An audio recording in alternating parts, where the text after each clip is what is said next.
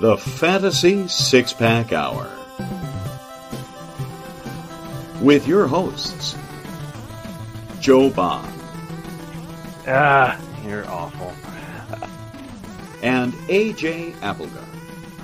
It's Sin Shu Chu. It's a mouthful.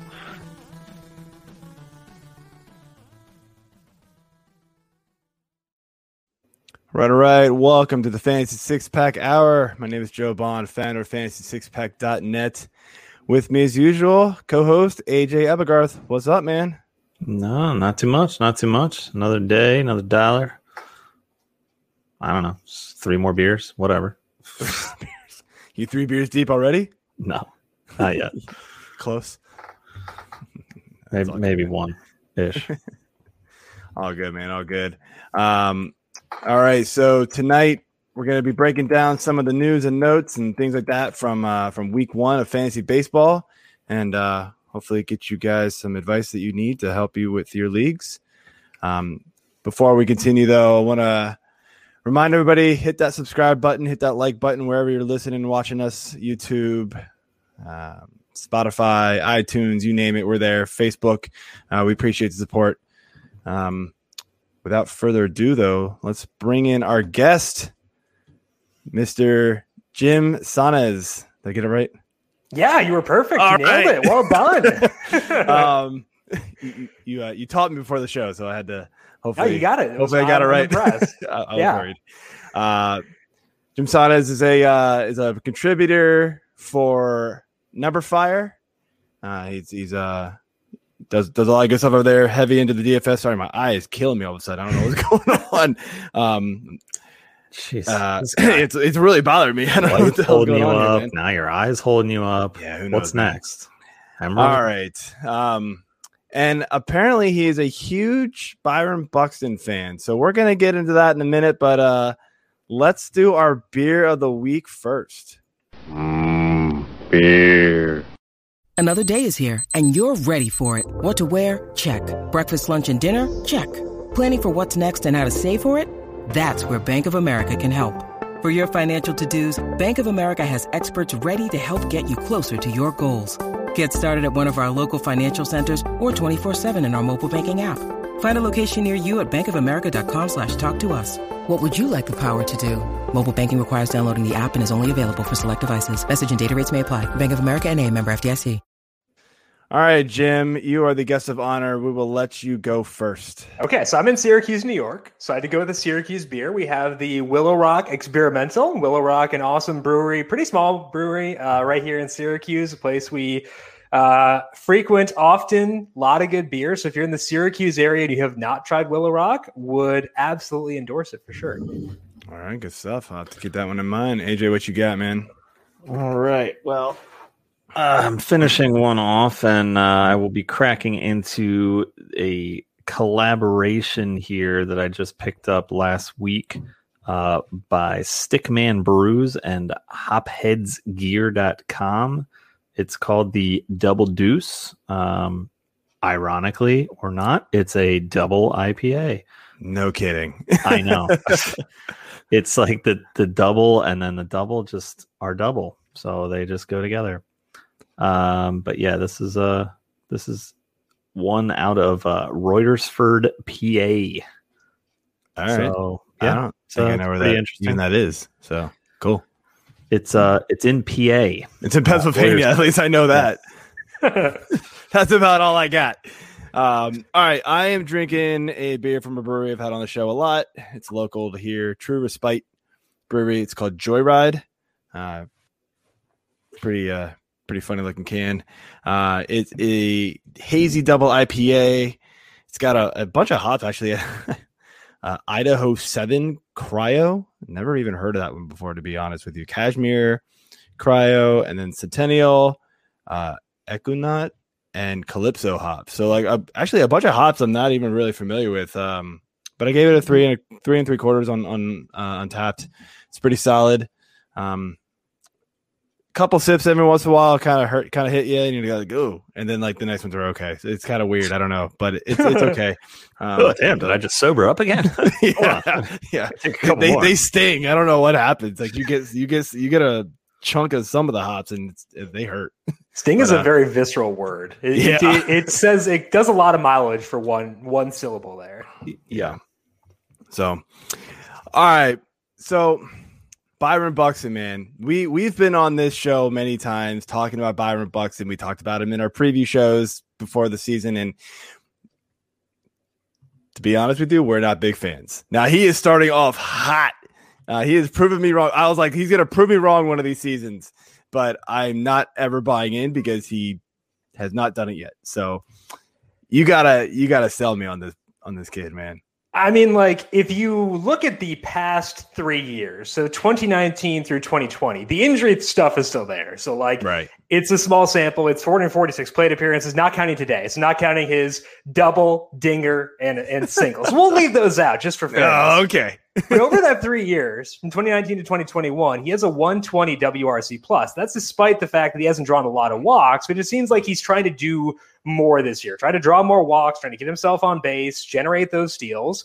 So we've seen it over a decently large sample now where he's been hitting for power. He's been able to actually produce, even though I don't think it's ever going to be a high on base percentage type thing, but he's not striking out as much as what he once was. The power is there. So when you add together the full impact, I feel like he's a rock star. And I've been waiting for this for so long. I remember writing for Number Fire about like the Twins, their offseason approach was waiting for Byron Buxton back in 2013. I'm pretty sure that was when we were talking about that. So it's been a long time waiting for Buxton to get up here. And I think we're finally seeing it, and the sample keeps getting bigger. He keeps getting better. So I feel like we finally made it. Yeah, I don't know. I feel like that injury is right around the corner, though, man. Everybody's going to get all disappointed again. But, yeah, I mean, I've always thought the talent is there. It's just never come together because of injuries for the most part. And then he does have some real bad, like, stretches of games where it's just like, ooh, man, what's going on? So, and you can tell when they're going to happen because, like, if you watch him, his head sometimes does not move. Like, you can tell he's not looking at the pitch. Like, you can kind of predict when his bad slumps will happen. And I think, like, just watching him, you can kind of, I'm terrible at like watching film, but like you can tell at Buxton when his slumps are about to happen. So hopefully that can help you like avoid them. But I think that's beneficial. And the injury stuff, like the fear is there. Like when he had like diarrhea over the weekend and like he left a game and I was like, oh my gosh, he's going to have a concussion, going to be done. And, he has diarrhea. He's fine. So I got real worried there, and the fear is legit, but we're still good so far, at least. All right. Hopefully you can keep it going. Although not hopefully for my predictions on him. So I'll take a loss there if it means Byron Buxton arrives for real. No losses 1 week into the season. You're good so far. yeah. No victory laps, no loss laps. You're good. Well, before we move on, I'd like to give a big shout out to the pink machine that is Pepto-Bismol on behalf of Byron Buxton. New endorsement, yeah. Yes, we're all over. We're not getting paid by Pepto-Bismol. Not yet. Not yet. Not yet. We will be. All right. You got something in the works there I don't know about, man? It'll happen. Give it time. Which works are you talking I don't know. I'm just going to leave it out there and let the imagination run wild. So, all right, let's jump into some week 1 news and notes and stuff like that. And we'll start with some injury because, baby, there's a lot. I sent you the rundown a couple days ago, and there was like 5 or 6. Yeah, there's like 10 now. So this is going to take a while. No, we'll try to get to it quick. But obviously, first and biggest one of the year and probably going to be the biggest of the year. Fernando Tatis Jr. has that shoulder subluxation. They're saying he's not going to get surgery yet. I mean, I don't know. It feels like he just should.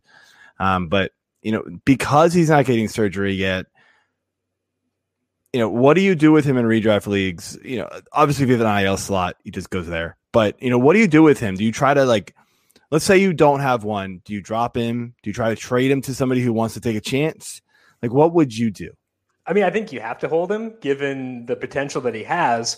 But I think that the bigger move is not what you do with him, but what you do with the rest of your roster. I think you need to have a long-term solution at shortstop because sometimes we can play this game where we're streaming hitters, try to fill a void, pick up guys who have good matchups that week, et cetera, et cetera. But I think for Tatis, you need a long-term solution at shortstop or middle infield, whatever it may be, because there is good potential. Even if he does come back, he could get re-injured or the effectiveness may be down. So I would say plan as if he's not going to be there. Like kind of just pretend he's not going to be there. And whatever production he does give you is a cherry on top. But I think that from a roster building perspective, you need to kind of just operate under the assumption you're not going to get the production you would have otherwise gotten, whether he's there or not. Yeah, I agree with that. So secondary question to this is, who gains the most from his injury on that roster? I think Kim is somebody Profar, but what are we seeing here? I think they there was rumors they were either trading for somebody or they did sign somebody. I forget. Oh, there was rumors Arcia was going to go there. That then they decided to just send him down to the minors. They're like, never mind. Arcia. What were we thinking? But yeah, who gains the most on that current roster right now? I think Profar benefits a lot because he was batting eighth, and getting anybody out of eighth is huge because the eighth spot is like a suck hole for the National League, and it's just a place you don't want to be. So he's been hitting sixth, and the value of batting sixth versus the value of batting eighth is monumental. Kim's going to play a lot more. I think he could be interesting, and I'm excited to see what he can do. But I think from an immediate upgrade perspective, I think that Profar, just from a spot in the batting order perspective, really does gain a lot in not batting directly in front of the pitcher. Yeah, I agree with that. I think Kim gains a lot of value too. I think that opened up a lot of playing time for him as well. But we'll see what happens with him. He struggled a lot in the spring and stuff like that. So yeah. All right, moving on here. Well, let's keep it in this division here for now. We got Joakim Soria is out with a left calf strain right now. So who are we looking at to get the bulk of these saves while he's out? It's just a super murky situation that I like. You can take stabs because free saves are free saves. Right. So take stabs. Don't just throw your hands up and avoid it. But I can't tell you right now who that person will wind up being. I think from a talent perspective, Kevin Ginkel's kind of interesting just because he can get some strikeouts. So even if he's not, if you have him on your roster, probably not going to sink your ratios. He can get you some strikeouts. So I think if I were to roster someone, he might not be the most likely guy to get saves, but just from a talent perspective, I'd favor him. I don't know who's actually going to be the guy there. Yeah, my quick tidbit on this is I like Inkel a little bit more than the rest, but Crichton is the guy who I think is there too, and then Davinsky, who is on the restricted list for personal reasons, whatever that means. But yeah, I mean, in some deeper leagues, I've gone out and grabbed two of these guys and just figure out which one I can, I'll hold on to him for a week and see what happens. Although Arizona needs to win some games for me to figure that out first too. So who knows? So I'd say if they could even get a lead towards the end of the game, maybe you'd be able to get a hold, pretty bad. And then not getting a hit before the sixth inning. If you get a hit before the sixth, we're good. And that'd be an improvement from the past. It's Oakland situation, man. You're who knows what's going to happen over there because they don't win a game. So yeah, whatever. And moving on here to the Orioles, Austin Hayes. I mean, I feel what else is new is due here. This guy he's so talented. I love him as a player, but he just can't stay healthy. The same mild hamstring. I say hold, if you can. Honestly, I don't think there's really much to talk about here. He should be back soon. If you can hold, I say hold. So I think that's what you can do if you can. I unfortunately am in a situation where in a lot of leagues I can't because I just have so many injuries. So if you have a 3 IL spot league, you might be in a pinch at this point. So I think I kind of view him as being a good player, but kind of a low-ish upside player just because I don't know how much power there will necessarily be. Not a lot of hard hit balls throughout the entirety of the past couple of years. So if you have to make a spot, I feel it would be okay to potentially cut him, but hold if you can. I think that's the correct way to phrase it. Hold if you can. Yeah. But sometimes, we're in really desperate situations here right now. And it's early too, so man, it's not. I've got a week into the season, and I've got a lot of. Everybody is desperate. The waiver wires are emptied. I have a dynasty league where my injured league slots are filled. It's 7 guys and they're already filled. So what am I supposed to do there? I'm right there with you, man. Yeah. I started off the season with Eloy in both of my main Same leagues. Yeah. Eloy gone. Yep. Great. Thanks. Yep. Same here. So we'll keep it on the hamstrings here and go with Tim Anderson. He is now on the 10-day IL. Sounds like he's probably going to return next Thursday. At least that's what he's aiming for. What are your thoughts on Anderson? Yeah, I think he's a really good player, and I think he's a great fantasy asset. So, he's in that same dynasty league where I have Eloy, so that's fun. And it's kind of indicative of where the White Sox are at right now, where they've lost a lot of really good players, and that's taking a hit on their offense. So once he does come back, the value of Anderson lower than it would have been previously, especially because if it's a hamstring, if it lingers, might not run as much. But I still think that just because he's so good, it's not going to worry you too much, but maybe lower expectations a bit on the speed side because it is specifically a hamstring injury. Yeah. We talk about hamstrings pretty much weekly, I feel like, between baseball and football. So it is one of those things that just sits and lingers. And, some guys are okay and can work around it. Other guys just cripples their season. So, all right, what we got next, Joe?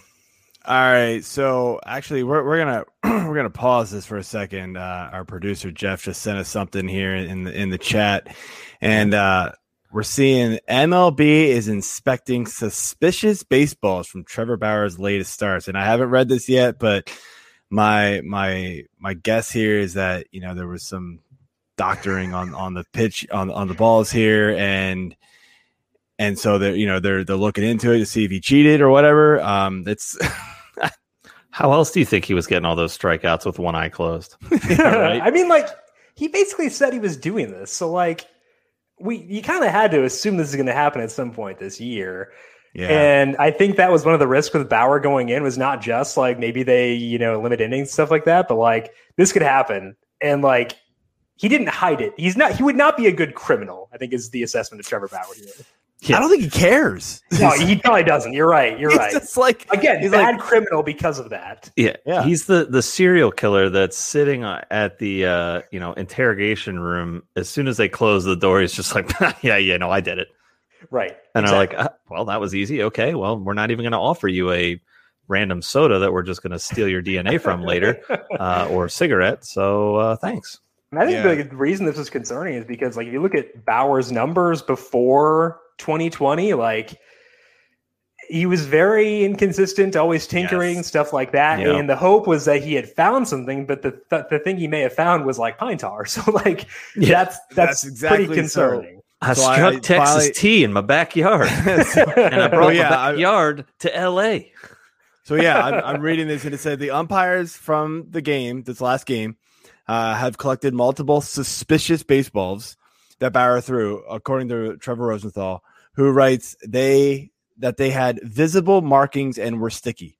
So yeah, I'm shocked. There you go, blown away. That could mean a lot of things. And you, AJ, when you're talking about balls and then being sticky and leaving marks on things, he's a weird guy, man. I'm not going to put anything past him. Gone from poop jokes to and this, one eye closed. Tonight. This is a rabbit hole you do not want me to go down. No, we're done. We're going to go back to the subluxation. Yes. At least maybe that. Nope, never mind. I could work with that too. Wow. I'm sure you can make a joke about this too. Michael Brantley has a wrist injury. Sorry.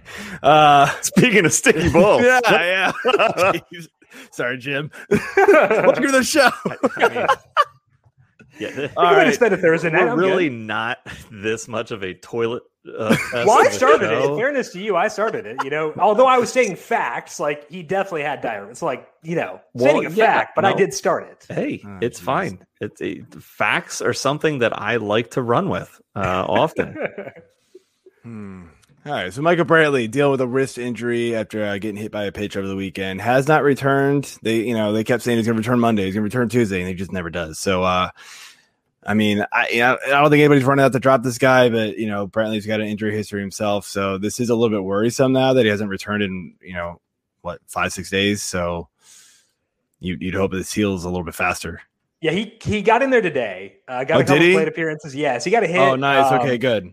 But like the reason that's not doesn't mean you're like totally out of the clear is it's a wrist. And like anything that involves a wrist, like that can sap power for a long time. So I would say like just kind of monitor him. I like obviously you're not going to make a roster change, but like keep an eye, like, is he getting any barrel? He is not a big barrel guy anyway, but like, you know, what's his contact, his batted ball data looking like? I would just say keep it as a red flag in your mind to keep an eye on him and see what he's doing coming back.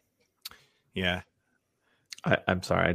I have to keep dazing off because I have Super Troopers in my head and wrist injury and speed. And anyway, calf injury after getting spiked is our next topic for Mr. Bellinger. He will not be in the lineup this Friday either. At this point, IL stints got to be considered, right? Yeah, probably. I think the good thing for him, like long term, is that it's not like one of those checklist injuries that you have. It's not a hand injury, not a wrist injury, not an oblique injury, not something that lingers. So once he gets back, he should be good to go. I know, like, you know, Bellinger's had some rough stints for sure, but I think if you're looking like beyond once he gets back, like that should make you feel good knowing that once he is out there, he should be back to regular Cody Bellinger again. Yeah, I agree. This isn't a major injury in my book. You just have to hope that it's going to heal fast and he doesn't go on the IL at this point. You know, just from it, just have it heal. Moving on here, a teammate of his, Mookie Betts, he's day to day with some back soreness. I don't know. To me, anything that involves the back is a little worrisome in my opinion. Even if they're just calling it soreness, it could be a lot of things. So I'm looking for an update or hopefully him getting in the lineup, you know, soon before I'm not worried about this one. So, yeah, back soreness is basically the baseball equivalent to hockey's upper body injury. Yeah. And the guy misses like an hour because he plays hockey, not baseball. But big shout out. Thank you, Robert. We will do what we can to keep up the great work. Glad you love the content. Keep listening. I can't answer on the other thing, so I have to throw it out there when I can. All right. So we're talking about another massive, always injured guy, James Paxton. Lasted a whopping 1 1/3 innings this season, and he's on the IL. That's almost Buxton-esque, I feel like. I'm sorry. I had to throw that off the tip. Anything that ends in XTON, just cursed. Like that's basically, yeah. I mean, it's like, all right, well, this makes sense. I mean, they're saying it's not nearly as bad as last season. I mean, I feel like we've heard that before. However, what are you thinking on Paxton? I mean, he's getting a second opinion, which is never a good thing. Like if you're getting a second opinion, it means you didn't like what you heard in the first one. Yeah. So I think that's worrisome. I think it's worrisome given his injury history, given that it was like similar stuff last year. He was throwing hard before he got hurt. So like, that's good. So if it does wind up being nothing, like you can feel maybe good about him then. But like, I think the second opinion thing always has to get your attention. Yeah. Especially when you're James Paxton. Right. You're like, look, I know that this does not feel right. So I'm going to just get a second opinion because you're telling me it's also not right. Right. And I don't like that. I need to play ball. Yeah, I mean, he's being recommended for Tommy John, so that's not good news. So, moving over here to Ketel Marte, who was having a great start to the season after a miserable 2020, but he left Wednesday's game with a hamstring injury. Didn't look good either, man. He hobbled off pretty bad. So, you know, we won't get the MRI results till probably Friday at best. But I mean, what's your thoughts about this one here? I mean, it's annoying because, like you said, he was playing really well, and I think that if you were counting on Marte to start running again, it's definitely not going to happen now, given that injury. I would assume people probably were not banking on that, but in the off case you were, like, assuming he gets you 10 or so steals, you need to account for that elsewhere. Like, make other plans, try to acquire some speed elsewhere, because once he gets back, I think it's a massive long shot that he suddenly goes back to being, you know, aggressive on the base paths. Yeah, I agree there. So hopefully the power can come back if it happens, because that's what he was doing. He was hitting bombs again. So it was good stuff. This one is just painful to even talk about because who would have predicted this? And it also sucks because he has the initials that I have, sort of. Aaron Judge.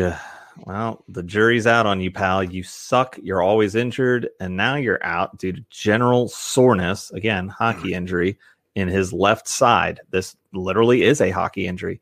I mean, I'm not a doctor. I mean, I could call it Paxton, but that sounds pretty much like an oblique injury.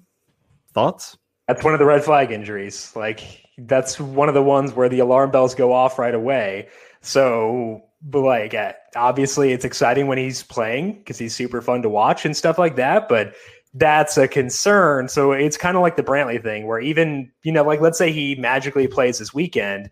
If he's out there, keep an eye on him because you need to make sure the power is there because that's another one of those injuries that's on the checklist where even when they come back, they might not be what they were previously. Like oblique injuries always scare me. Yeah. I feel like there's usually like 6 to 24 oblique injuries within the first couple of weeks of the baseball season. So this will not be the last one we talk about. No, absolutely not. And Judge was a guy who we said many times, like, despite his lower ADP than usual, I wasn't going anywhere near him because this just keeps happening. So him and Stanton both. And Stanton was like dirt cheap this year compared to where he usually goes. And I still didn't want him. So, all right, moving over here to the Pittsburgh Pirates. We got Brian Hayes. I got a feel for this kid, man. He started off pretty well into the year. I know short sample size, but left wrist injury, put him on the IL. I'm reading they're hoping he's back by May, but it's really unclear at this point. He hasn't even been cleared to swing a bat. I mean, again, another one of those, like, what do you do with him if he's sitting there on your roster and you don't have room on an IL for him? Yeah, I think it depends on like your situation. I think that with him, there might be a little bit more room for like upside to squeeze. We were talking with Hayes before, right. A little bit more hard contact out of Hayes. I guess they're both Hayes, so it doesn't really clarify there. With Ke'Bryan, Hayes without the E. Yes, exactly. More upside there because I think that there are better odds that he steals a significant number of bases. I think the power is better as well. So I think I'd be more inclined to hold him. Like if you have both and you have to cut one, I'd probably hold Ke'Bryan over Austin. But I think the upside is still there. And you're talking about the small sample size, and that's true. But the good thing is that he's done the things you want to do in that small sample size. Good numbers and the numbers that stabilize quickly, like decent places, discipline numbers, but especially good in the batted ball profile. Yeah, no, I think he's a star in the making here. But yeah, it's just unfortunate with the wrist injury. So, AJ, finish up the injuries here, and let's move on to some more fun topics. All right. George Springer is dealing with a grade 1 quad strain. We've talked about this a little bit as well, while him being injured in general, but he has ran the bases today, and he's trying to recover from, shocker, an oblique injury. Ding, ding, ding, ding, ding. No whammy. Stop, ow, my wrist and my oblique. Yeah. George Springer. What are we doing? Rough. Well, the reason that it's so rough is that I can't just like dismiss him because he's going to play in a very good offense. I think that's super enticing. He's a very good player. Tremendous numbers for him last year, a 12.3% barrel rate, 17% strikeout rate. Like if you can combine those two numbers, that's a good batting average projection and good power projection. So the ability when he's healthy is going to be phenomenal given the context around him and given the team and given the talent. Just like, again, so concerning when I know that this specific new injury is not the oblique, but when it's involved, it's still so concerning. Yeah, I don't know. Springer, I think they what's the right word? They didn't manage him correctly in the spring for one. That like as soon as he had soreness in the side, sit him down. But they let him play through it, and then it became obviously a lot worse. So he didn't start the season, and now he gets this. So, like, I think, honestly, Toronto has nobody but themselves to blame at this point, but it is what it is. So, all right, man, let's jump into some more fun topics. Let's talk about some of these hot starts from rather honestly pretty unexpected places. All of these guys have been pretty popular waiver wire ads, and we'll start with probably the top here. Yermin Mercedes. Guy started out the season 8 for 8, just on fire. I was slow down a little bit, but then today goes out and hits another bomb. So, guys, is crazy. I obviously in leagues where he's got catcher eligibility, like no brainer. Come on, he was added day one. But there's a lot of leagues, a lot of sites where he's only utility eligible, and I know NFBC is one, Yahoo is one. I'm not sure all of them, but I know that those two are it. What do you do with him there? Like, is he still like you just rostering him regardless, even though he eats that utility spot for you? I mean, it depends on like what you have. Like if you have a Nelson Cruz, it's really tough to get there. Right. So if you have a Cruz, it's tough. I'd still probably try to, just because like you want to have good players in your team, if nothing else, but to block other people from having him. But like there's reason to believe in this. Like he showed good skills in AAA back in 2019. So it's not like this came totally out of nowhere. He's been in the batting order 5 of the past 6 days, hitting in the middle of that order. And like we talked about with Jimenez and Anderson before, like they need power. They need good hitters in this lineup, and he is that. So I see no reason to expect his playing time to scale back. And I think that obviously the skills are going to come back from where they are, but I think the long-term projection is still a good hitter. So I would say add him, and I think they kind of figure it out from there.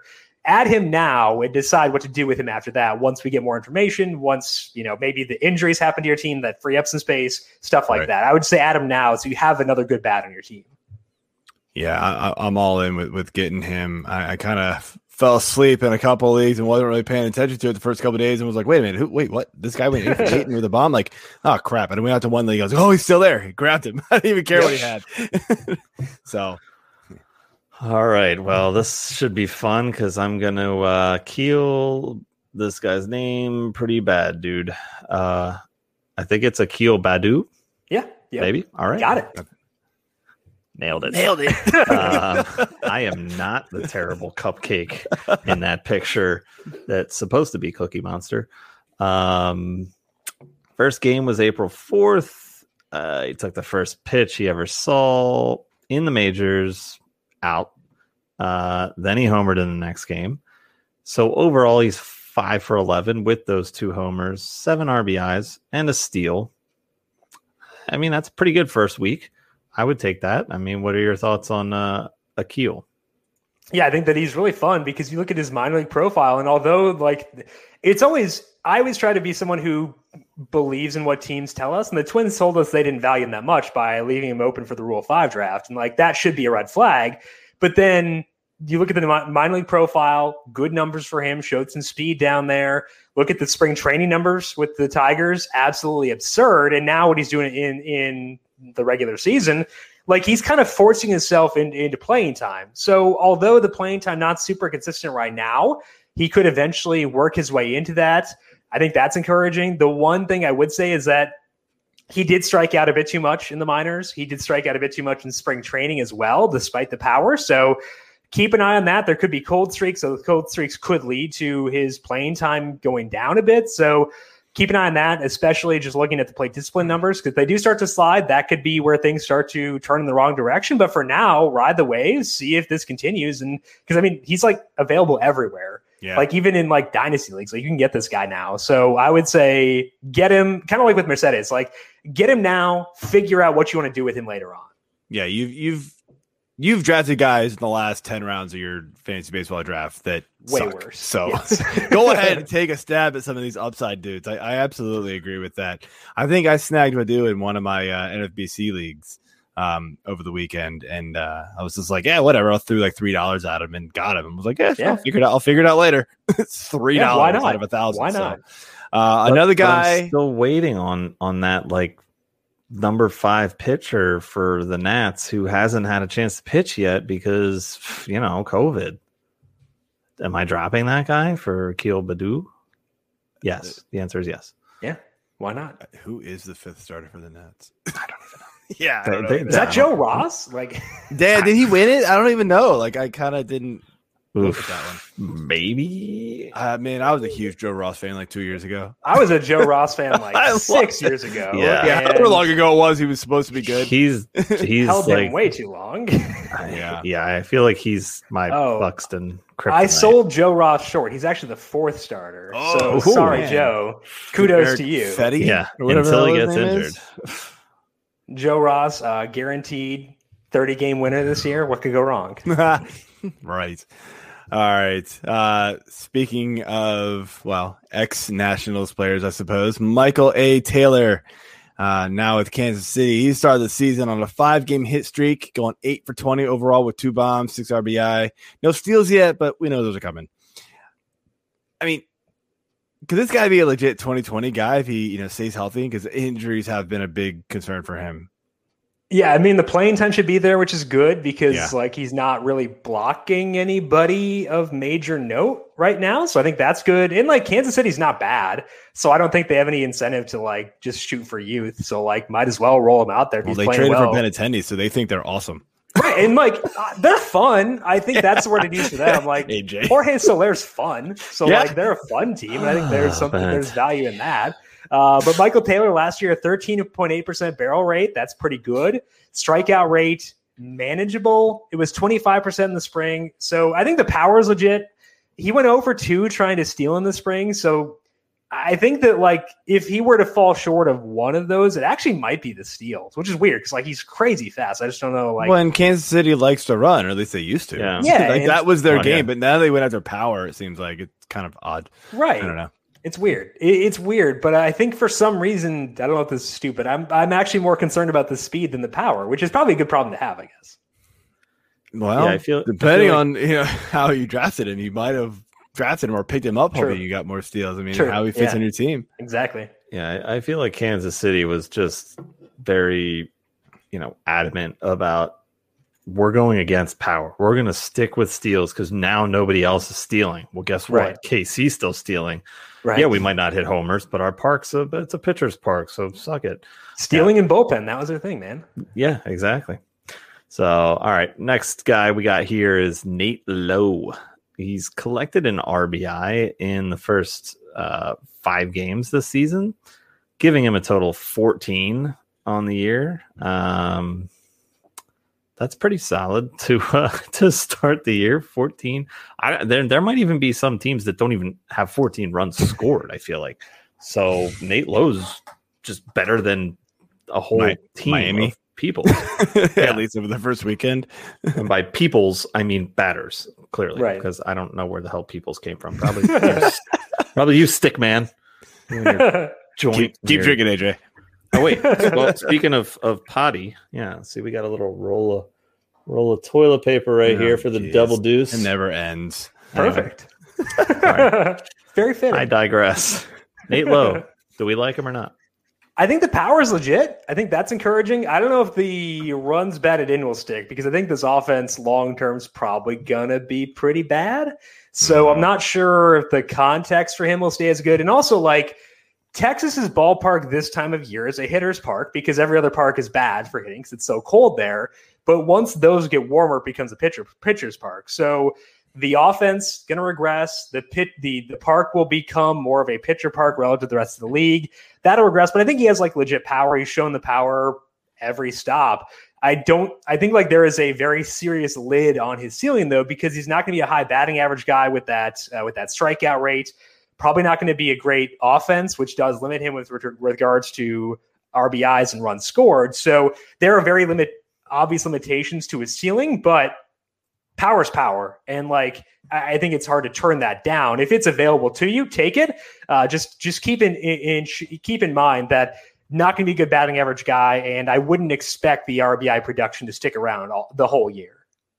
No, I mean, at that rate, no. But yeah, I mean, he's a talented guy, and I'm kind of surprised, Tampa gave up on him so easily. But, they did, and now Texas gets to reap the benefits, and so sweet. They're still going to be bad, but right, less bad. Maybe he'll be okay. We have at least one guy that can now hit RBIs, so that's cool. Swimming in them. Yeah. All right. Moving over here to Tyler Naquin, Cincinnati Red. man, he's been swinging a hot bat, and my dynasty league that I'm in, I've got like 4 outfielders that got hurt within the first 3 days, and I'm just like out there on the waiver wire. I was like, well, Naquin hit a bomb a couple of days ago. Sure, click.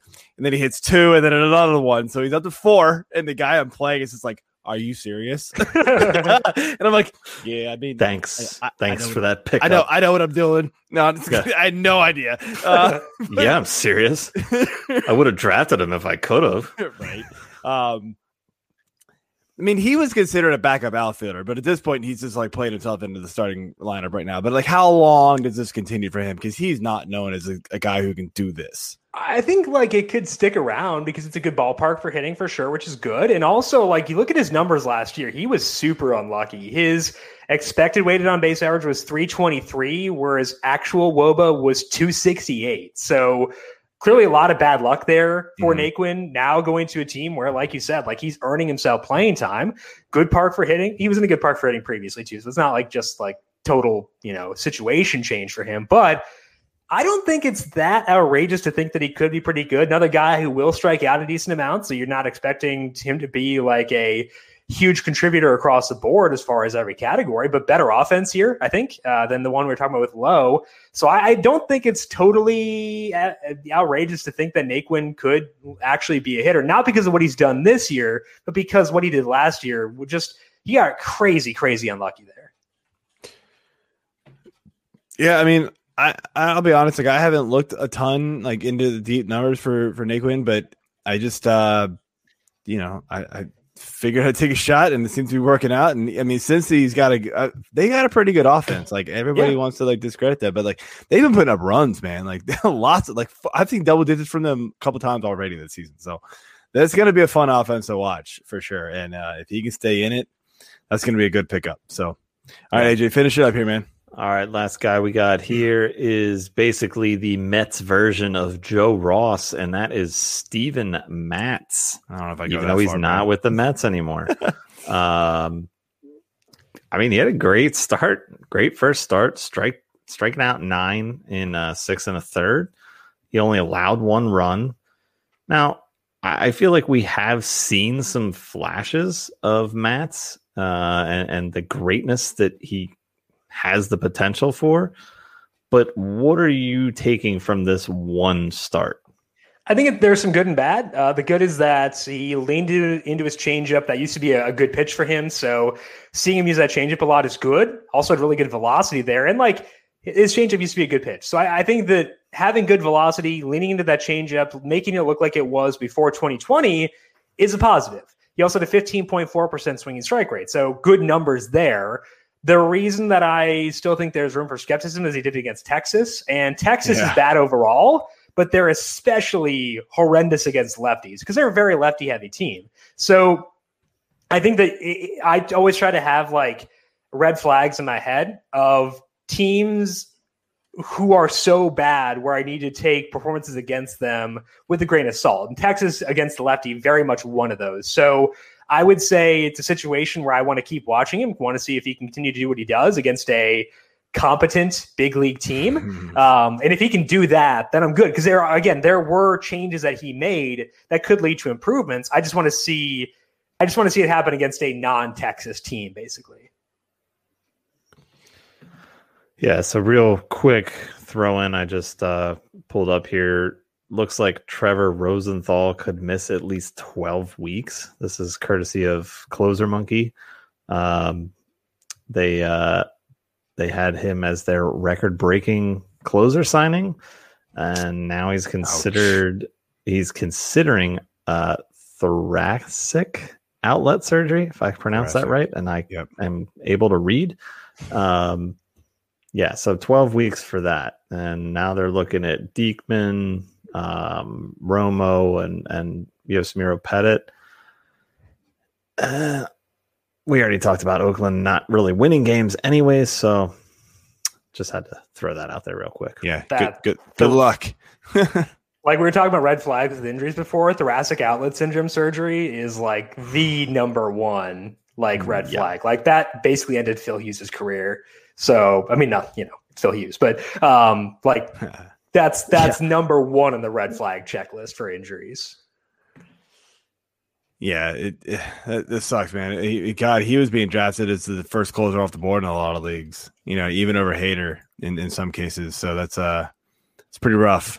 Anyway, let's jump into just a general pitching question now that we finally got to a pitcher that's off to a hot start, and because there's not a lot of them that weren't expected, and I think the biggest reason we're seeing that is we're seeing a lack of innings pitched from a lot of these guys. And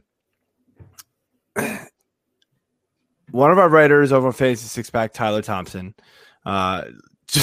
this was after I even picked the topic, wrote an article about the innings pitched trends.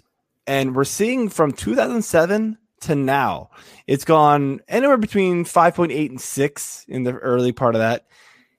Suddenly, in the last 5 years, has dropped to 4.8 innings pitched per game start. So, I mean, what are we doing here with these starting pitchers, and how do we manage our pitching staffs now? With these guys not going deep enough into games to really matter for much of anything. I think it's going to be similar to last year because you look at pitch counts. They are very there are some weird similarities, like guys getting the exact same pitch counts as they had in the openers last year. I think there was someone who had gone, I think might have been Glasnow, had basically the same pitch count in his first start this year as he did last. I think it was 5 pitches apart. So I think what we're going to see is once we get into May, guys probably going around 100 pitches or so. But the big change this year, we might see more of the 6-man rotations and stuff like that. Guys getting pushed back a day, getting more spot starts. Mm-hmm. So I think that it does force you to reevaluate some things, and it definitely does alter the outlook. But what I would say is that if you have adjusted it over time to that, it's not going to require a big deviation from last year, because I would expect it to be pretty similar to last year, just based on the pitch counts we've seen from guys so far the first couple of weeks. Yeah, I mean, I think this is why you saw I don't think this is why you saw those top 15 pitchers that you would hope to rely on getting 6-7 innings more times than not go super early.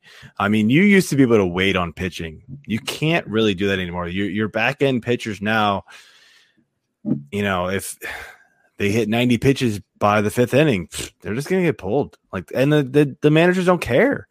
And another side of this topic is that, we years ago, right, we saw quality starts become super popular. And I was one who advocated for it and changed all of my leagues to it.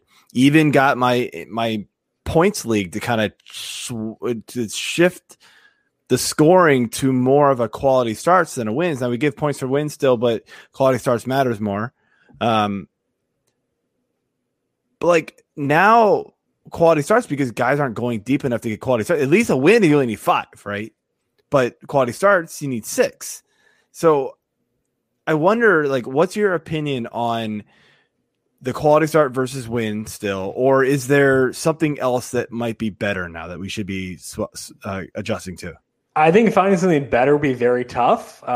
So I don't know what I could get there, but I think that there's value in both wins and quality starts. Because you think about it from a quality of play perspective as a fantasy baseball player, it does take some talent to identify pitchers who will be in position for wins, because you have to account for team context, you have to account for bullpen with stuff like that. So there is some skill in fantasy baseball in identifying guys who can get wins, but there's also skill in identifying guys who get quality starts. Like Lance Lynn this year was a guy who, from the skills perspective, probably went higher than he should have, but because he was going to go 105 and he's this massive horse, you could count on him, and I didn't take him where he's going personally, because I prefer to go sell out for strikeouts and stuff like that. But you could justify where he's going. You just threw a complete game, 11K shutout today, by the way. Sounds good. Seems pretty good. Great pull there. Glad I took him where he was going. Right. I didn't. I think in both of my leagues, awesome. Actually. Right. But that's why you could have justified doing that, because you knew he was going to go deep. So whether it's wins or quality starts, there was still skill in identifying them. And this is translatable to other sports too. there's stuff in fantasy football that it doesn't take a skill to catch a pass like a PPR league, like a slot guy with a 2-yard ADOT. Like they're going to be overvalued relative to actual base or actual football, but it does take skill to identify that. So I think that you can kind of go either way. I personally probably do lean towards quality starts still, but I think that it takes skill no matter what, even if they're not as easy to predict as something like strikeouts and stuff like that. Yeah, AJ, I'll let you give your opinion on this because I've got something else I want to say too before we move on. I think, I mean, I've always been, I guess, a quote unquote traditionalist with the wins. Excuse me. But, with some help and prodding and force from Joe, I've agreed that quality starts are worthwhile or were more worthwhile. I might have bribed him. I'm just kidding. Lots of money came my way. Lots of beer. This is how I drink beers with, stick figures on them because of the money that this guy put out. I don't even know.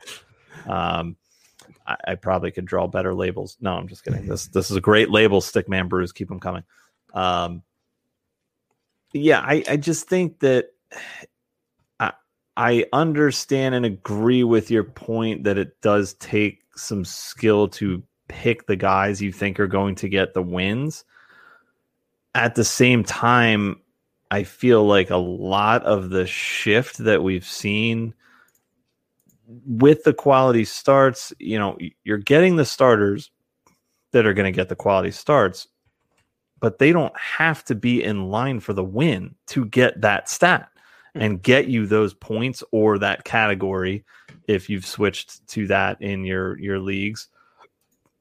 If there was a way, I mean, I'm trying to think here. So it's, I've looked at some of my categories leagues more as bullpen heavy leagues than starters. Yeah, I know I'm going to lose on K's most weeks, if not every week, but my ratios are going to be better, and I'm trying to play the odds of getting those two categories as opposed to the one and possibly the saves hold category as well. But those are guys that can come in and your starter's already got the quality start, but he may have left in a tied game. Now you're pulling in this bullpen guy, who is either a potential long reliever who can pitch at least 2 innings and then be that bridge from the starter to the closer if they've gone ahead. So he's the guy that's getting the win. So I do think it's a little harder to predict the wins. And it is a very skilled art to be able to do that with the starters because it is such a crapshoot now, especially if they're not even going 5 innings. I also think that it's early in the season. The guys are coming off of a season that we've never seen before. With that's 60 games to this pandemic. And, I know we've had the shortened seasons because of strikes and whatever, but this is, to be cliche, unprecedented times for sports, for everything. And I think that this 4.8 innings per game is a product of that. These guys are trained individuals who are creatures of habit. They are used to going out every 5th day, pitching their innings. If they get their asses lit up, they get lit up. Sometimes they get pulled in the second, sometimes in the first, or early in the second, like James Paxton, but that's injury related because it's Paxton. But other times the manager's just like, hey, you know what? F off. This is your problem. You figure it out. And they leave him out there because they don't want to tax the hell out of their bullpen because, they know that the next day they're going with, Ryan Stanek, who's going to be an opener. Talking about Luis Castillo on opening day. That was brutal. Kyle Gibson going a third in an inning. God, he got his Oh, ass 135 destroyed. ERA. Castillo, they just left in there. They were just like, you gave up 4 runs or 7 runs in the first inning. Deal with it. I'm was awful. very, very proud of myself for not dipping into that Kyle Gibson well, thinking, man, I just really need to get some starters today. No, I No. I Different knew better, starters. and I actually listened to myself good. for knowing better. Be proud of yourself. Greg Exactly, from our yes. league, if you're listening, Great job. AJ, don't be a Greg. Yeah, yeah. This is a guy who Exactly. streams every starting pitcher he possibly can. And But- it's, So yeah, I mean, I'll get off my little soapbox here in a few minutes. now. The openers thing also kills the Yes. quality starts. Tampa, thanks. So that's another thing that we've seen. And those guys sure as shit can't get a win. So that's just like a ultimate kick in the dick.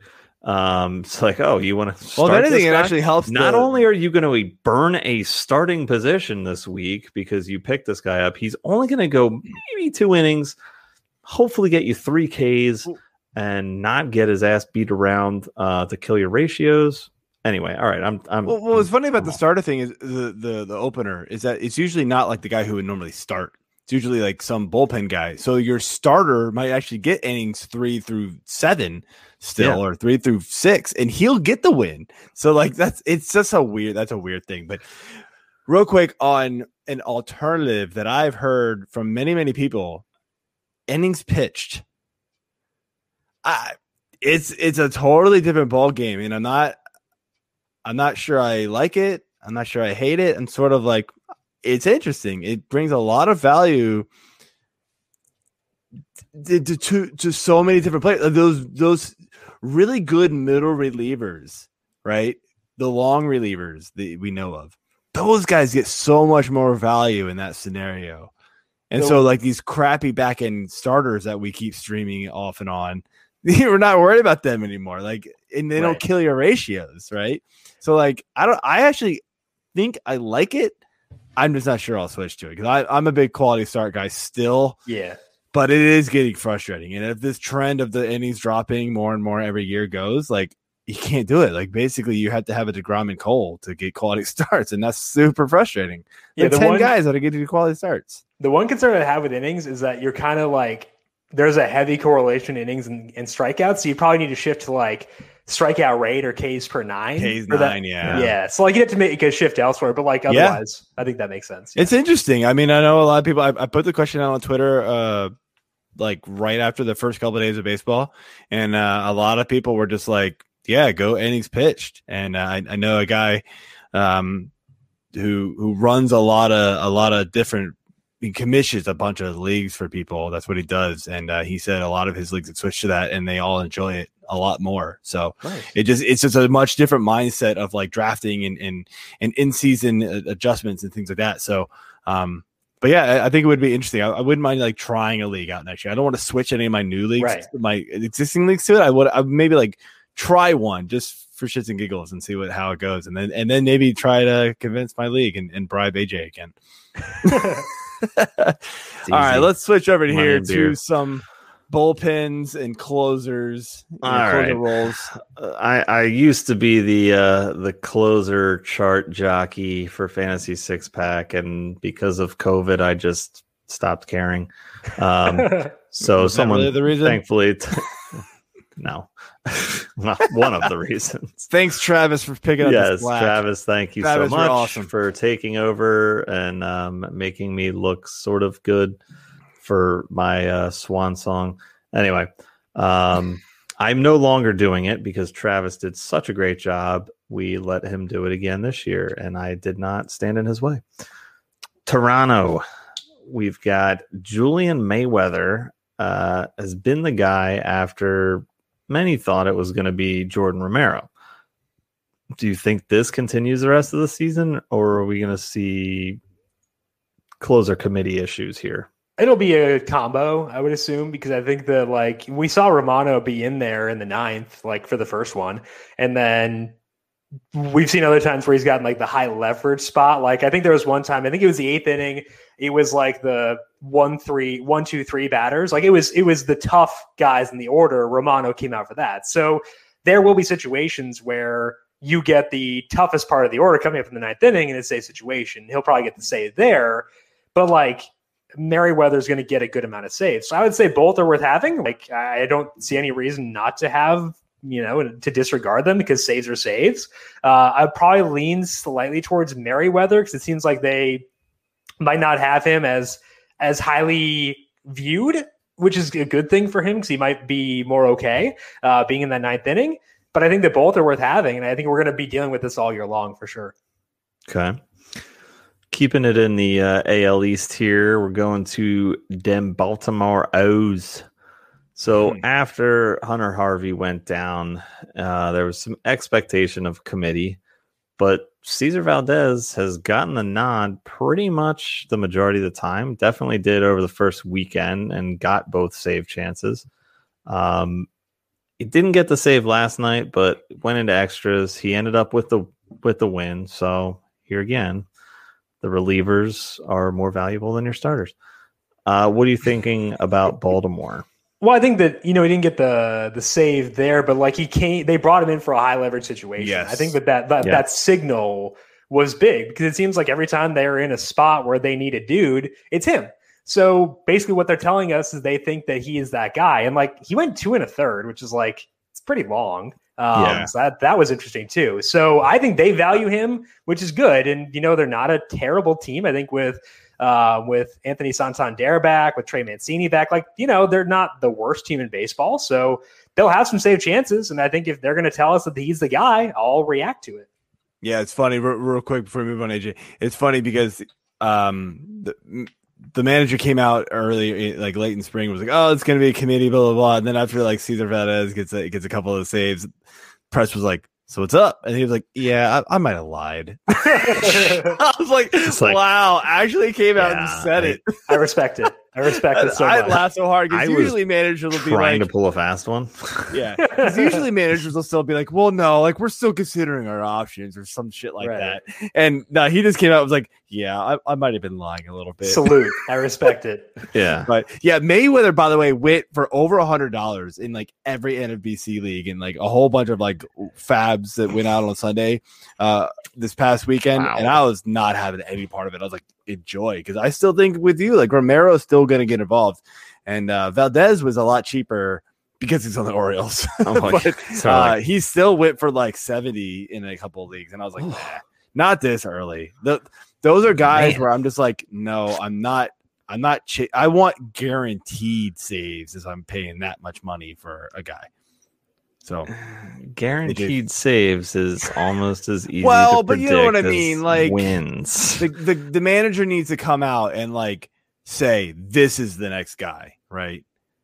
Like if Philly came out a couple of days from now and said Neris sucks, even though he's been great, and then said, he's been good so far, man. So don't deny it. He's been good this year so far. It's early, but he's been good so far. But like if they came out and just said, this next guy is up. He's our guy. We didn't bring Archie Bradley here to be a setup guy. Well, but Neris hasn't. Or did you, liar? Okay. Anyway, Padres, finish it up. Padres, San Diego Chicken. How surprised are you to see Mark Melancon getting the save chances this early in the season? I think like it kind of makes sense if you think about it from like a strand rate perspective. So the way you look at strand rate is you expect a better strand rate for guys with high strikeout rates, lower strand rates for guys with low strikeout rates. Melancon doesn't get strikeouts. So the situations where you want him in the game are to start an inning. You don't want him to be that like that fireman to come in. Like Drew Pomeranz, he can be that fireman. He gets strikeouts. Like that's awesome. So I think from that perspective, it makes a lot of sense that Melancon would be the closer. He's got a lot of experience there. Although he doesn't get strikeouts, like he's still fine as a pitcher. So I wouldn't be shocked if he winds up, holding down that job. But if they're in a situation where they've got guys on base, I don't think he sniffs the field. So I think that's the way to view it, where if it's a traditional situation where nobody's on base, starting off the ninth, 2-run lead, probably going to be Melancon. But if they need guys they need a strikeout with guys on base. I don't think he comes anywhere near the field. So probably going to be still like a committee-esque thing, but most of the traditional stuff will probably go to Melancon. Yeah, I agree with that. I heard that near the end of the spring where they were thinking Melancon might come in and do that and just be like the safer guy. Yeah. Because he's not a high leverage guy anymore. This is not his game. So, all right, man, let's move on and finish up with some DFS Q&A, man. We're going to put you on the spot here. Love and we'll talk about some FanDuel. You got it behind you on the board. So first question, how do you manage your starting pitching options? And not every day, is opening day where it's like loaded with aces. Like, what do you do on those days where it's kind of muddled with just kind of meh guys? Yeah, you have to decide if they actually are meh guys. And to me, that revolves around diving into them and deciding what their most relevant sample is. So by that, what I mean is looking at their pitch mix, going to Fangraphs, seeing the pitches that they're using and seeing what have they done since they became the pitcher they are now. So like Tyler Glasnow, he's added a slider this year. Ideally, my sample for Glasnow would be just 2021 to see what he's done in the start since he added that slider. Not always going to be possible because you're dealing with super small samples there, but I would say determine what the pitcher's most relevant sample is and see what they've done in the quickly stabilizing categories in that time. So strikeout rate, walk rate, batted ball numbers, skill interactive ERA, those numbers stabilize pretty quickly. So if I'm looking at like tomorrow's main slate, the most relevant samples I have for most guys wind up being like 6 or so starts. But I'm okay with that personally for DFS because you can get ahead of some things. You can be reactive to what pitchers are doing recently. Yeah, you're dealing with small samples, but I think given the numbers you're looking at there with strikeout rate, walk rate, skill interactive ERA, you can afford to look at smaller samples. So deciding who is in the best form based on their current pitch mix, look for strikeouts and kind of go from there.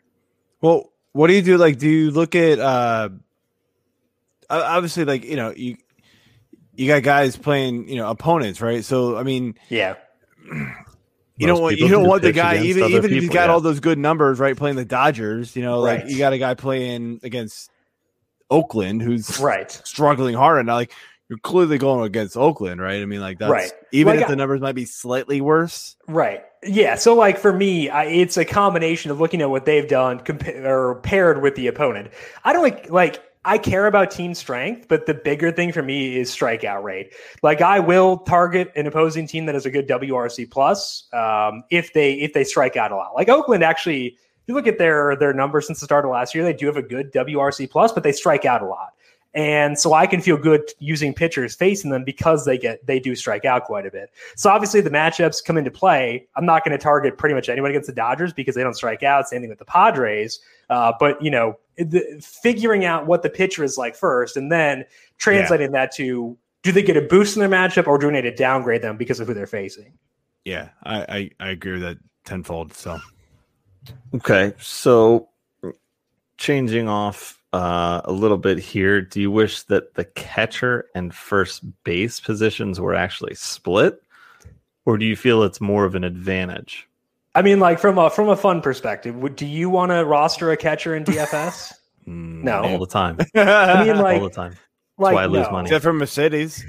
Yeah, him. I use Will Smith all the time, but that's the luxury is I can use Will Smith, except when Kershaw's catching because Kershaw's the worst. Like, I get very annoyed that he doesn't let Will Smith catch. It's a major opening day. The fact that like Will Smith, we did a show last week where we talked about opening day rosters, and we were like, why the hell is it Will Smith starting? And then I dawned on me, I was like, oh, it's Kershaw. And like Bueller's the same too. Like, it's very annoying. Anyway, that's the luxury is you can still use Will Smith if you want to, but you don't have to use Wilson Ramos if it's a small slate. So I don't want to use a catcher. So I'm ecstatic personally that I don't have to. So I can, like, again, if you find a dude, if he fits well with your stacks, go ahead. But like from a happiness of play perspective, get catchers all the way out of my life. You sound like AJ, and he wants to get rid of tight ends. He wants to get rid of catchers. And I don't want to get rid of tight ends. You've said that before. You're like, we should get rid of them. When was before? Like last year? You were like, tight ends suck. Just get rid of them. Yeah. Maybe. Maybe. I think it might have been before last year, but okay. Either way, you've said it. All right.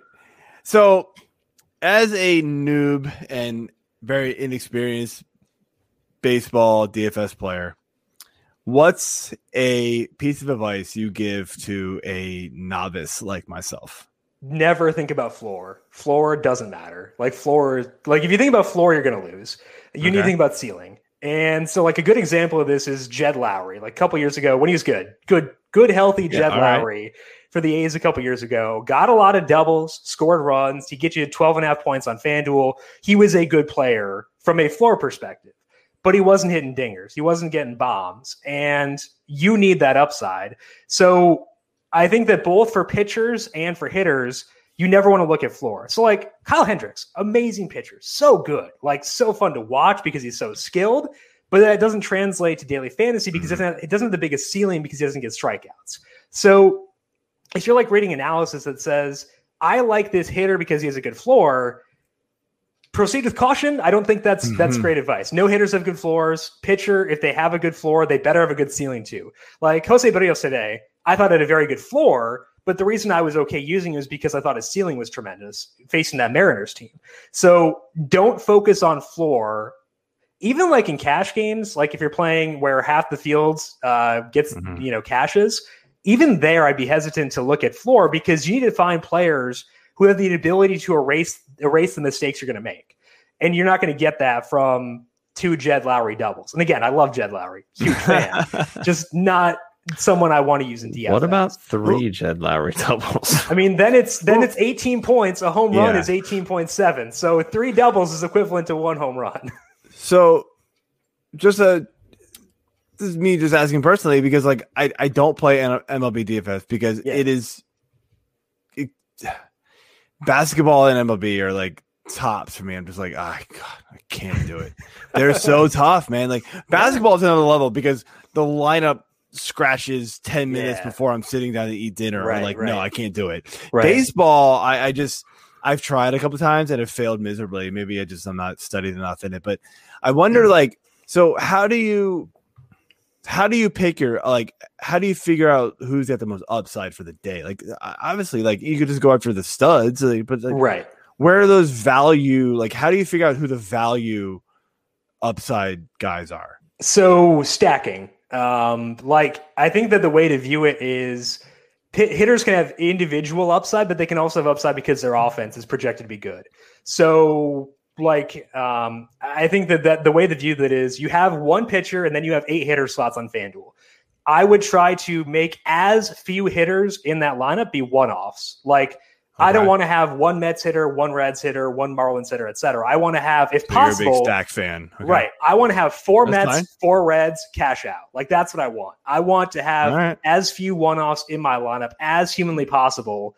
If you do that, what you're doing is maybe the individual hitter may not have a ton of upside, like Jeff McNeil might. Right, exactly, because they're going to get. I've heard that before. Increased volume, yeah, exactly. So you're getting upside via the volume. So it's either upside via themselves, what they can do with power or speed, or also upside via having such a good context via their matchup, via the park, via the weather. That's the other way to get around that too. Yeah. So I have another question, but Robert Williams has a question here about online for optimizers. Would you sort by value or projected ceiling to make a GPP? So I don't use I work for Numberfire. They have optimizers. I don't use them. I think that projections are supremely flawed in most sports, but I think specifically so in baseball because everything revolves around stacks and pitchers. So I think, Robert, if you're looking at an optimizer for pitcher, fine. I would sort by like 75th to 90th percentile outcome. Like if that's, I know Daily Roto, I'm pretty sure has like 75th percentile outcomes or something like that. Like that's awesome. If you can find that, go for it. That's great. But overall, projections are tough because you're usually getting a median projection and that's not going to provide a lot of value for you. So for pitcher, it's more okay. But for hitters, identify the offenses you want to target based on their matchups, based on the pitcher they're facing, if that's what I just said, based on the park, based on the weather, especially this time of year, because cold weather is terrible for offenses. So identify Everybody's the freaking best. about Colorado Rain. sucking right now because it's cold. Right. It was 49 degrees like 2 days It's ago. And so it was like tough. 68 today. So it was a weird ride for sure. Arizona, I'm not sure they could hit if it were 100 degrees in Colorado, but that's whatever. But like identify the teams you want to stack and then identify the hitters within that stack that you want to use. I think that would be the way I'd look at it as opposed to looking at projections for baseball. And you're obviously trying to target like more guys at the top of the lineups than you are at the bottoms. Like that's just a given. You know, so it's a In given general, for daily for fantasy in general. In general, I've become more loose with that, partly because Byron Buxton was batting lower in the order Well, back in the day. They shifted and Buxton for to the DFS, 9, right? I mean, and there's values. Right. Didn't so care. like if they have There's upside, values. if they have You can find. upside, Right. I will use a batter batting like 7th. That's fine. I don't care. Yeah. Like totally okay. And like when you're stacking 4 guys from a lineup, you inherit like you're not going to get the top 4 from a salary No. perspective most of the time. Too much. So you're just dipping lower to begin with. So it depends on the context, but like if a guy has individual value, I'm trying to think of a good example. Like Dominic Smith, I think would hit 8th at times last year for the Mets. He had power. So Yeah. I'd be okay Bingo. using him. But like you want that guy to have upside regardless of where he's hitting. So Robert actually had another question. He said, "How do you go about making your lineups?" And that was another question I had for you. Like, do you you start with your hitters or do you start with your pitchers usually? Pitcher first, always pitcher. Yeah. So Okay. like basically if I'm mapping out tomorrow's slate, I'm going to decide which pitchers I want to use. So I'm going to manually list out Joe Musgrove, probably Zach Wheeler, undecided because he's facing the Braves. It's kind of tough. Yeah. Maybe some Tyler Mahle. I don't know. Lance McCullers. I'm going to list out the pitchers I Solid. want to use and then decide which stacks I want to pair them with. And like, if you're multi-entering, I will actually list out Musgrove, Diamondbacks, Reds, Musgrove, Diamondbacks, Red Sox, Musgrove, Diamondbacks, Mets, et cetera, and making sure I'm hitting the right combinations. So for me, it always starts with pitcher, identifying the pitchers I want to use. I don't care about what their salary is. Like, if they're good, and you use them. And I'm usually spending a pitcher as a result of that. But identify pitcher first, then identify the offenses you want to stack. And then after that, get into the individual batters within those stacks that you want to use. Okay.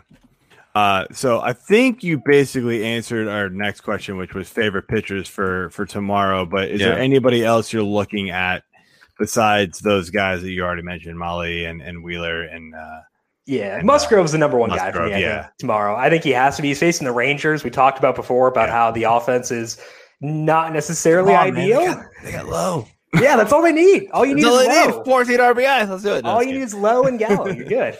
But they strike out quite a bit. So I think that's beneficial for Musgrove, who's been like discussed. We were talking before about finding each pitcher's most relevant sample. And Musgrove is actually since the start of last year, but a 34% strikeout rate. That's awesome.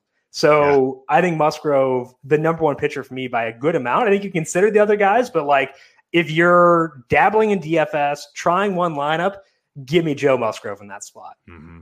Awesome. So who is your favorite team stack for tomorrow then?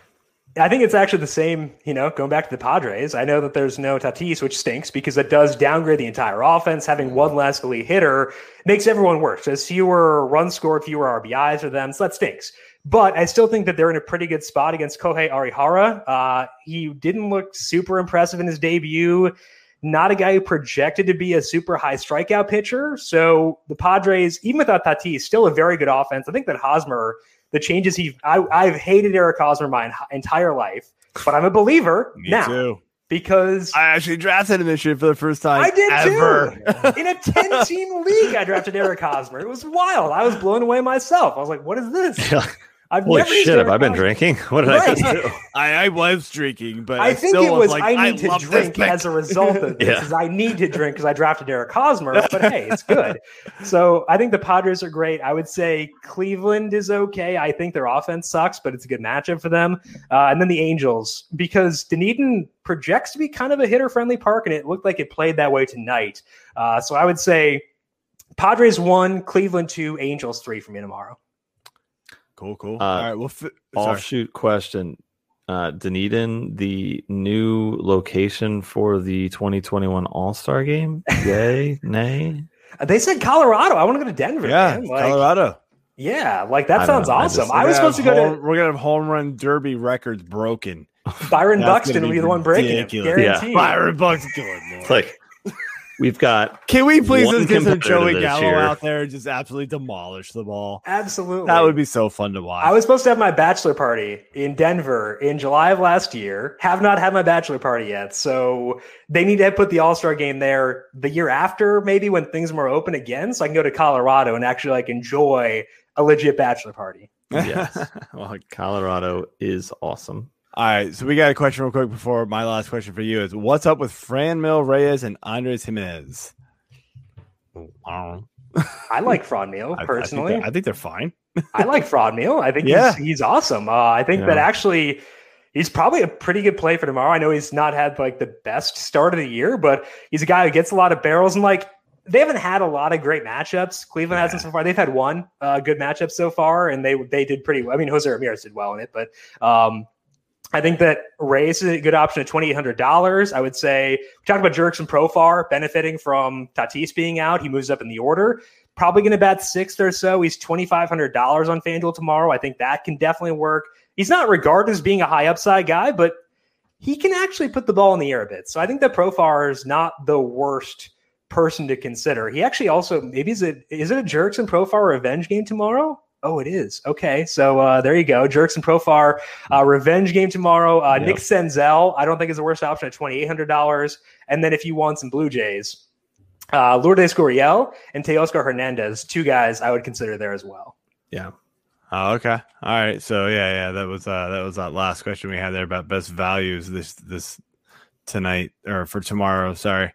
But yeah, Reyes, he's struggled for the start of the year, but again, short sample size, guys. Don't overreact there. Guaranteed 2 homers tomorrow for Franmil. Jimenez was another guy like he had a good spring, a lot of hype.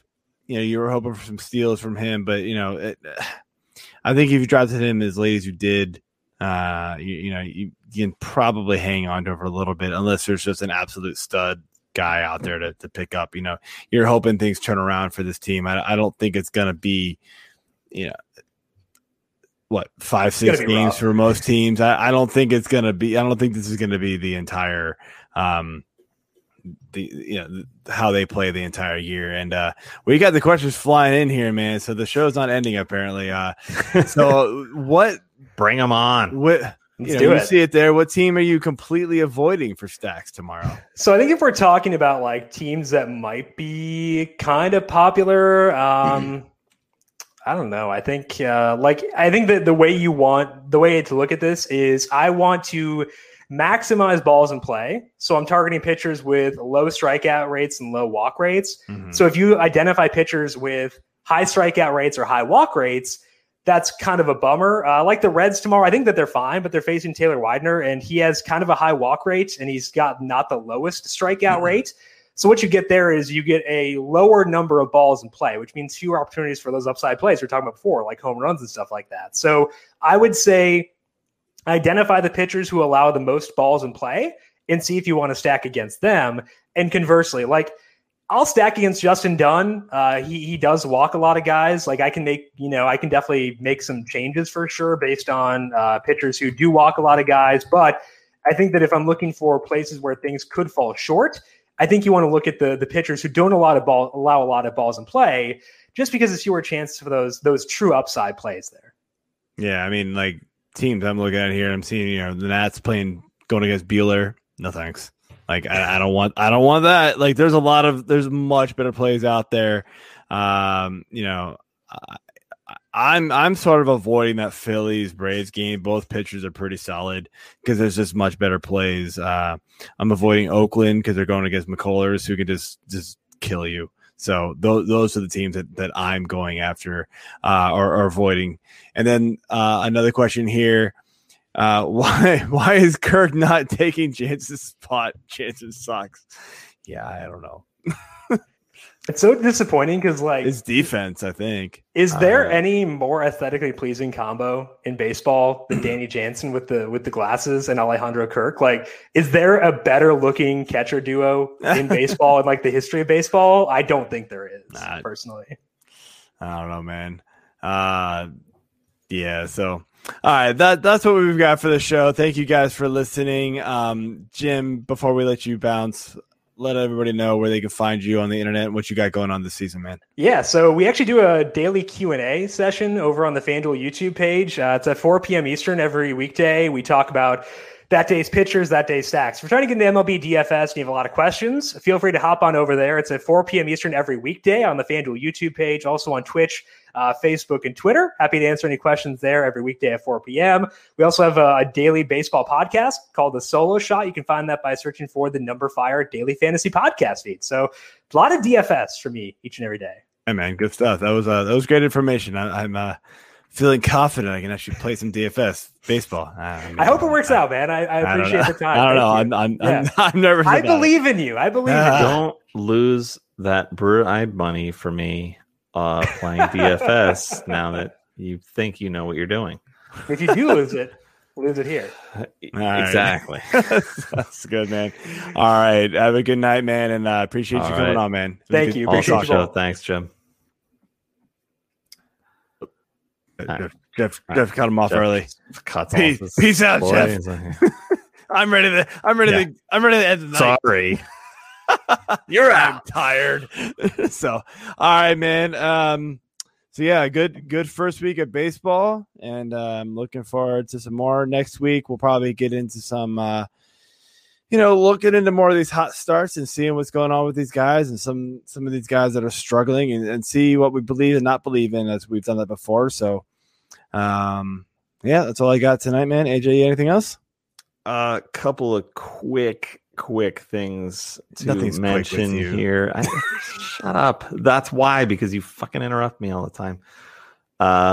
Trey Mancini gets a standing O at Orioles Stadium in his first at bat back at home after missing last year, not because of COVID, but because of cancer.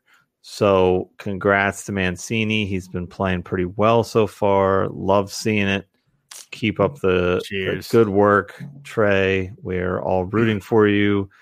And the last thing I want to mention is this complete BS HBP by Conforto, I believe it was, against the Marlins with the bases loaded, where they literally talked about him, how you're supposed to make an effort to avoid the pitch. The dude literally made an effort to not avoid the pitch by sticking his elbow in during what I guess he thought was the hokey pokey while the bases were loaded, and wins the game for the Mets on a walk-off hit by pitch, bases loaded. You just got another run in nonsense. Maybe the pitcher shouldn't suck so bad. I'm just kidding. I don't know. Maybe the Mets shouldn't just be the Mets. I mean, they suck. F you, Mets. Mm-hmm. Okay. All right, man. Terrible. That's all I got. We will be back next week. Stick man. Enjoy, fellas. Peace. Double